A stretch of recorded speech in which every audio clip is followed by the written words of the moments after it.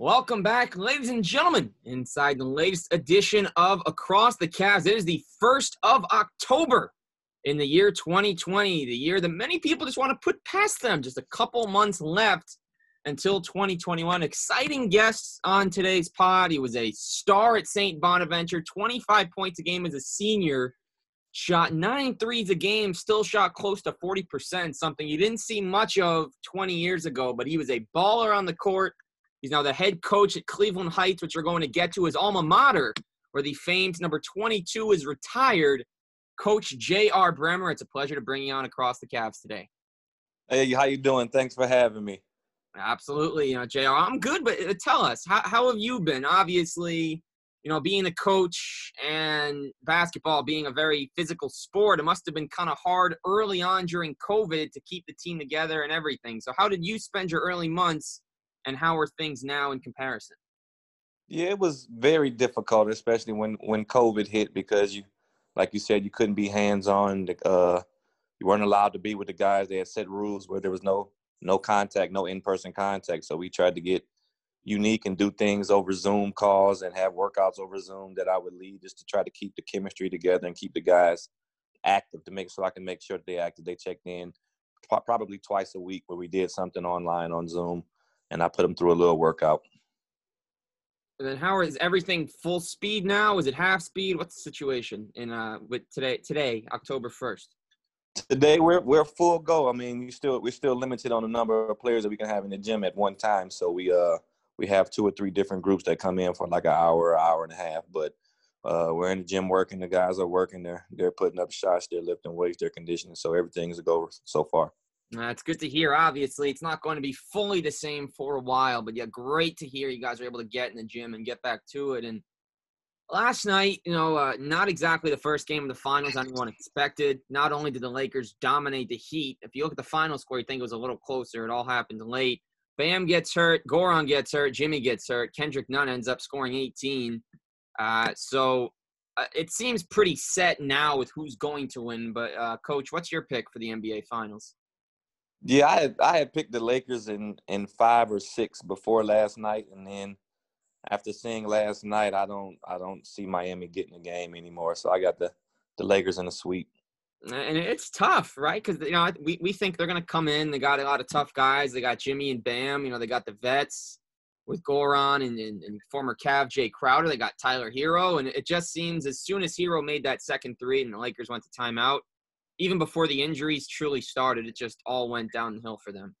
Yeah, it did. They jumped out on the Lakers, and that's what I expected, just because they're a gritty team and they don't back down from anybody. So I figured that it would be a really good game. And then after that timeout, the Lakers came in with a different mindset, and they just took it over. But it's the Heat they're gritty, they're hard, they play hard, but they don't have much experience in the finals. They don't have a lot of players that has played on that stage in their career, and that's a big thing to have, even if you're not a player that plays on the court. Like, even if you're on the bench, that experience is there. And I think Udonis Haslem, and he might be the only one that has played in the finals. Iguodala as well.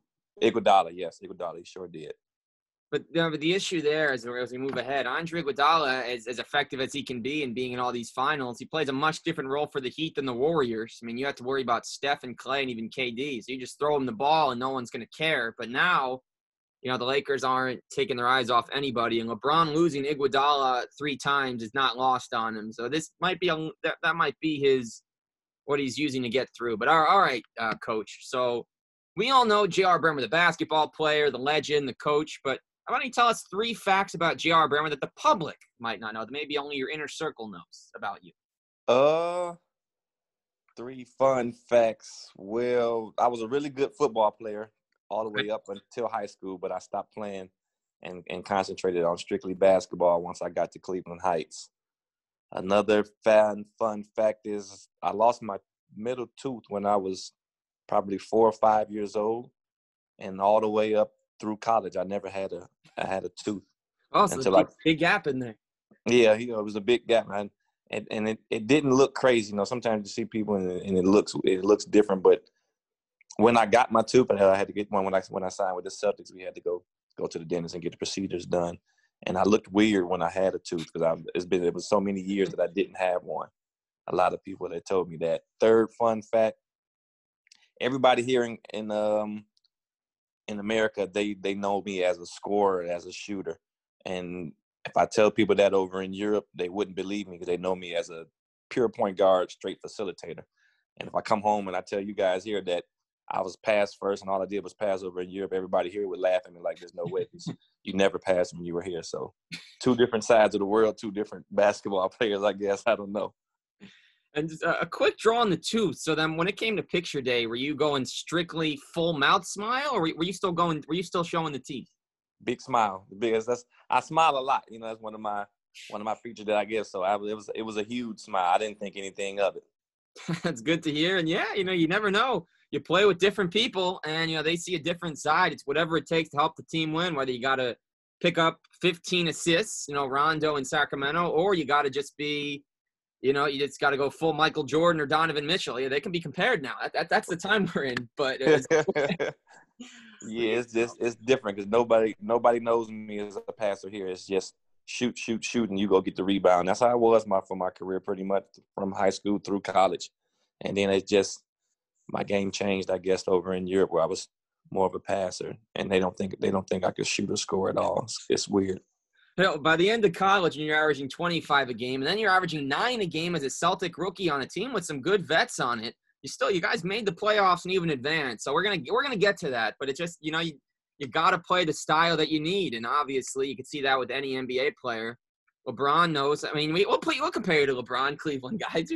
Some games, JR, he needs to put up 40 points for them to win. In some games, he knows that he'll get his. Just worry about finding the other guy and threading the needle. Right. I mean, it's pretty much the role that your coach gives you and what he needs you to do. In college, when I scored the 25 a game, he needed me to score. That was on my mind. Have the green light and score. And with Boston, when I played with such great players, they just needed me to knock down the 3 when people left me. So different roles calls for different styles of play, and you got to be able to adjust if you want to be a really good basketball player. And having played the NBA Live the year you were in Boston, JR, I can confirm your 3-point rating. I'm sure you remember playing it. Your 3-point rating was very high, right? Yeah, it was 80 something. It was really high. I can't say that I was surprised, but I think I was the top 3-point shooting rookie percentage wise that year. So it was exciting just to see myself on the screen with my name and that high of a 3-point percentage. And we're gonna touch more on your rookie season, but finishing off the personal section, 2 actors. If JR, I'd say they're in a movie, you're gonna skip the trailer and just see it because they're in it. Who are those 2 for you? Martin Lawrence and Denzel Washington. Great choices, honestly.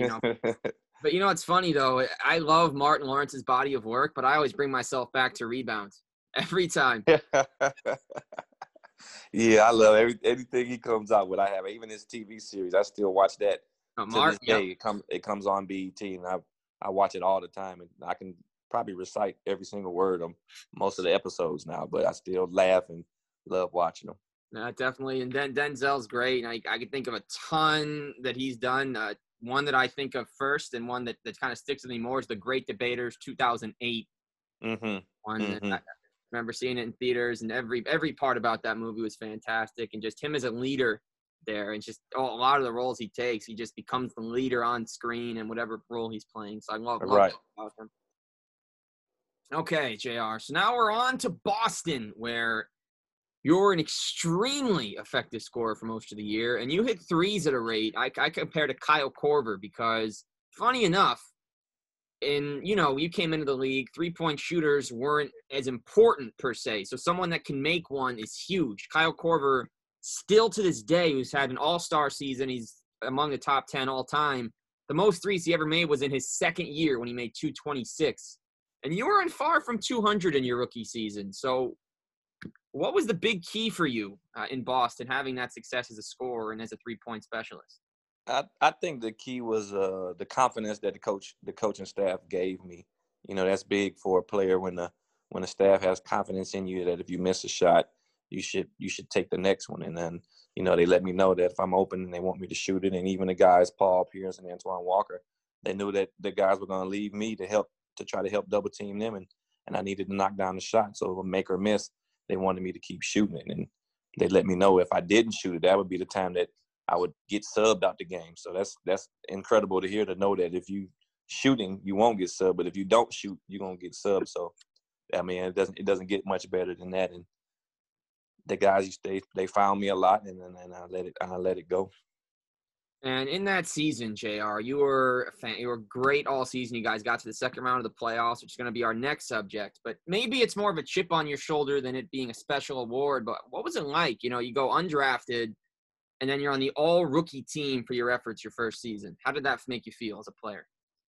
It made me feel incredible because, I mean, pretty much my whole career I was the underdog. Like, you know, in high school, my name didn't get mentioned much. I wasn't ranked. And in college, I went to I mean, it was D1, but I didn't get many offers. And then I just progressed every year. And coming out of college, I thought I was going to get drafted probably in the first round. That was the rumblings that was heard after doing so many different workouts. And on draft day, I didn't get drafted at all. So that just added fuel to the fire, you know, and it kept motivating me. And even with the Celtics, probably the first 30 games, I don't think I played 30 minutes total. But they always told me, Rook, you have to be ready. You're going to get opportunities. That's how this league works. But you got to maximize that opportunity because you might not get another one. And that's what I did. Coach had told me that the point guard that got hurt, another point guard wasn't shooting well, and he called me to the office and said I was going to start the next game from playing 0 minutes the game before. And I took advantage of it. And being able to be on that all-rookie team, playing probably a half a season, says a lot about what hard work and consistency and being persistent does.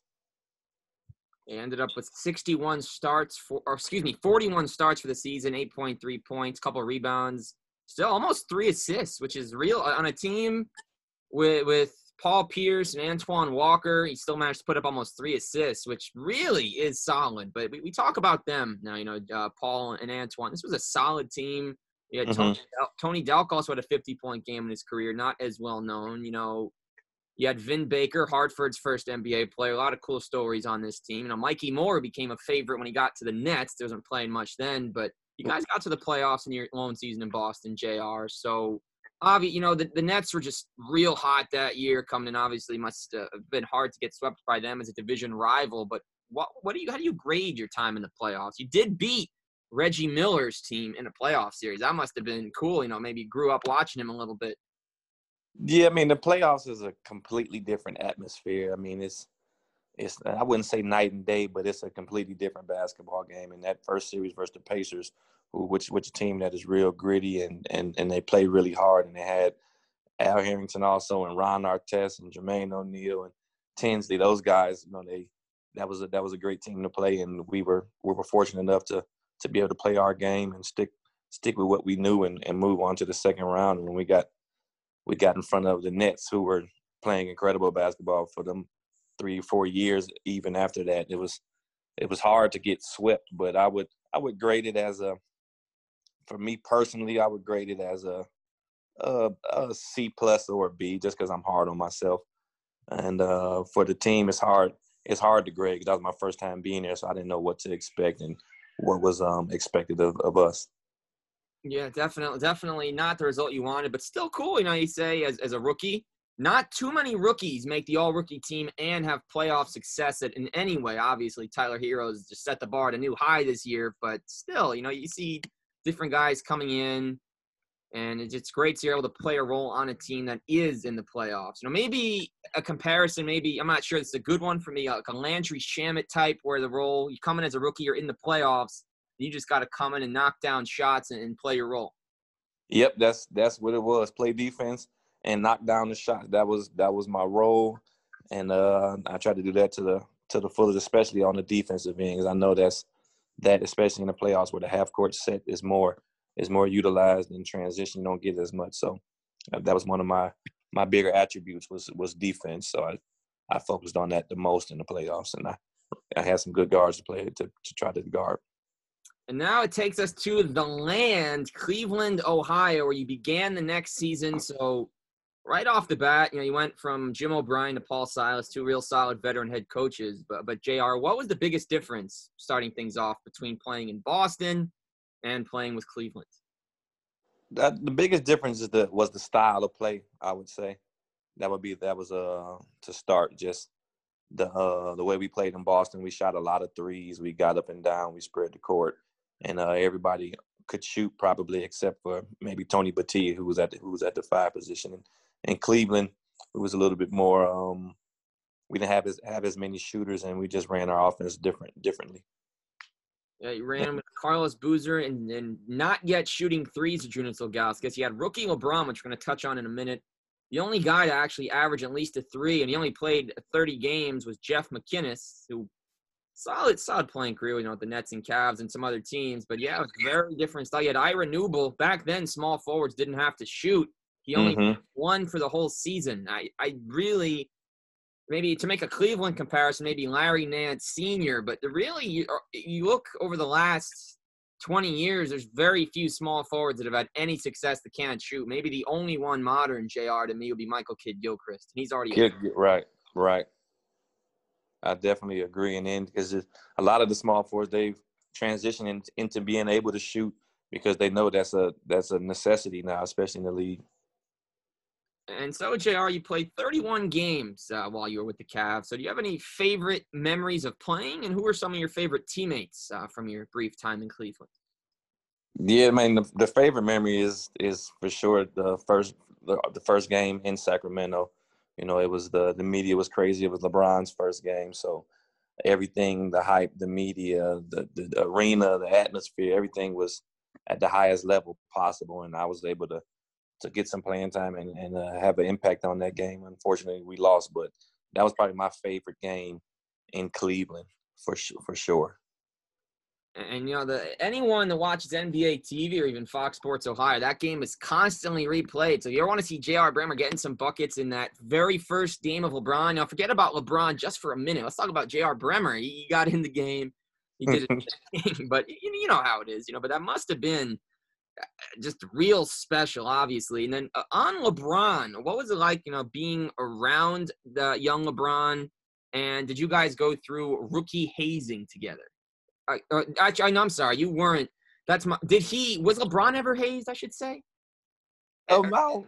I mean, he had to bring in donuts on the game days. Like that was his job, to bring in some donuts. Sometimes he couldn't find them at the stores that he went to, so he was all over the city trying to find the donuts. But other than that, it wasn't much. But that was his responsibility to have the donuts for the guys. So there's no Dora backpack or carry my luggage from Big Z? None of that? No, none of that, because usually the managers do that anyway. So they didn't mess with him. They didn't mess with him in that sort. They just made sure he had the donuts in the locker room before everybody got there. That was it. Yep. No popcorn in the car? That's good to see. Nope, no popcorn in the car. And then what was it like to actually share the court with him? Because obviously, JR, he was only 19, but there's very few guys, and even now, that come into the league with that type of expectation and pressure and just perform right away. Yeah, and he lived up to all the hype, and he's still living up to it. It was fun playing with him because he was such a humble guy. He was young, and he had all that pressure on him, and that's tough. It's not easy for an 18-year-old, 17, 18-year-old to handle that type of pressure, but he was always outgoing, very funny, telling jokes, but he knew it was business when he got on the court, and he handled his business. It's just, you can see that he was going to be special just because of the work ethic that he put in, and he was just a freak of nature as far as athleticism and knowledge of the game at a young age. And he's still an MVP candidate 16 years later, but right. Yeah, it's something to behold. But JR, finishing off the Cleveland area, so away from basketball more so, are there any favorite spots you had in Cleveland when you were there? Food spots, club spots, any concert venues? And were you a Browns fan when you were in Cleveland? Yeah, I was a Browns fan. I still am. So I've been riding with them for a long time. Been a lot of letdowns, but those are my guys. That's my team. So I'm gonna keep sticking with them. I used to go downtown to XO a lot to eat, and it was called the Spy Bars when we used to go out. It's not called that anymore. But is it still there? Nope, Spy Bar's gone. It's gone. Yep, it's gone. And Benihana, that's probably one of my favorite restaurants, and it's still here. That's good to hear. Did any of the same servers from when you used to go that are still there now? No, completely different. Everything has changed. I don't think there's one place that is the same as it was when. How long ago was that? 16 years ago. Wow, Years. Yeah, time flies. man, it flies. But all right, so it's almost like you never left now, JR. Now we're going to talk about that in a moment, but how special is it? You played at Cleveland Heights High. You have your number 22 jersey retired. That's right, folks. Larry Nance is not the only one in Cleveland with the number 22 jersey retired. How special is it, JR, to now be the head coach where you played? Not that long ago. It's very special. It's like a dream come true as far as your first coaching job, to be able to come back to your alma mater where your jersey's retired and recently inducted to the Hall of Fame. So that feels it feels great. And I was born and raised in Cleveland Heights. Both my brothers, they went to Cleveland Heights, so I've been around the district for such a long time, and now being able to feel the community, how well they've taken me in to come back as being a coach and being able to give back to these kids and help them become better young men and better basketball players. I couldn't ask for a better start. And how cool is it, JR? Now you're back exactly where you mentioned. You played here, you grew up here. So is it almost like, obviously you're never too far from Cleveland, even playing overseas for so many years. But how cool is it now? You're able to, your livelihood is made in the gym where you put seats in your playing days. Yeah, it's incredible, and to still see some of the fans that when I played, they're still coming back to the games and they're contacting me on Instagram and on Facebook. Like, we haven't been to a game in such a long time, but now that you're back, I'm going to make sure we get there. And that's just a great feeling to know that the impact I had left on the community while I was gone, and then the impact that I'm having when I'm coming back is an incredible feeling. And you played for a long time, JR. 4 years in college at St. Bonaventure. Nothing to even add there. You were an incredible player there, plenty of accolades in the Hall of Fame there. But you had a long career playing in several different countries. So how do you think that your playing career as a professional, both NBA and overseas, can help develop your coaching philosophy or philosophies? I think it's going to help a lot because I learned so much each year that I played after college. I think it was only one season overseas where I had the same coach 2 years in a row. So I've learned so many different schemes and how to relate to different players and how to relate to different characters and things like that. And I played with guys who were night and day as far as personalities and things like that. And you got to be able to adjust to each one of the guys because you can't treat them all the same. They don't react the same to different things. So I think that's going to play an integral part in my coaching career because I have that experience and I have those different styles that I've learned. And I remember a lot of the things from the different coaches, and I take pieces from each one and try to incorporate it with my guys. And I would guess this isn't a big thing, but I want to go back to when Giannis was with the Bucks and they first brought in Jason Kidd, and they were going through a practice, and he had no idea who Jason Kidd was as a player, maybe because he grew up in a different background. Maybe the NBA wasn't as big as it is now. So are there ever any but what I love that he finds out, he's like, what, you were this good, coach? Is there ever an instance, JR, where a kid kind of thinks, maybe I'm real good, he's not as good, but then you kind of remind them, I was in the NBA, right? Yeah, I have that a lot. I still have it. I mean, all the kids know who I am, and because of their families and their older siblings and uncles, and so they let them know when they're enrolling and coming to play for me. But they still question things sometimes. So sometimes I'll send them a clip, or like that NBA game on NBA TV. I'll tell them to go tune in to that channel, or even I'll still lace them up and go out there and show them that there's not much they can do with me now at 40. And then they're like, oh my God, coaches. But they challenge me and they question some things, but I still set them straight all the time. It's all in fun. And now you're coming in, full season coming up. So what are your ultimate expectations for your team this season, assuming you got a full slate of games? Ultimate expectations is to get the guys playing as hard as they can every game, every minute, every second. That's my first goal, to be able to teach them like there are no plays off. You can't save anything. You got to go out there and give everything if you want to be successful. And that's going to build them up for college and even professional level. Like they don't accept 50% or 75%. They want 100% all the time. And that's what I try to instill in the guys. And then as far as winning and losing, my main goal is to win the LEL again outright. Last year we won it, but we had the same record as Garfield, so it was a two-way tie. And to get out of districts, I don't think Cleveland Heights has been out of districts since 2003 maybe, or 2004. So it's been 16, 17 years for a program that's pretty well known. It's like the Mecca of basketball. So that's my goals. And so we talk about that's a great way to lead me in here. I appreciate that. Talk about one of the last times that you got the Cleveland Heights advanced. Now you were there your junior season. How well do you remember the night of the state championship game as a player? I still can remember it like it was yesterday, like that experience and being in that arena and in the crowd and playing that game. And we actually should have lost the game, like if I can be honest a little bit. But the Seth, he missed the layup at the buzzer by himself, and he shot it over the rim. And then after that would have won it for him. And then after that, in overtime is when we took over, and at that point we should have won. But in regulation, they had a really good opportunity to win the game. And then, are you going? I'd assume you've even done this already. So, question one: do you have the film from that game? Do you still have it? Yeah, I just one of my friends that said that you were allowed to order them off OHSAA. So there's a DVD that you can go in there and order it. So I actually have the full game. It's not HD quality because the quality is very, very low, but you can tell who the players are, and the game is still rocking. And would this be something, let's say you guys have a big game, would you be able to draw on this to kind of inspire, or do you think it's just kind of a different time in basketball then than it is now? No, I definitely could draw on it because that's all the kids' goals is to win the state championship, is to go down the states.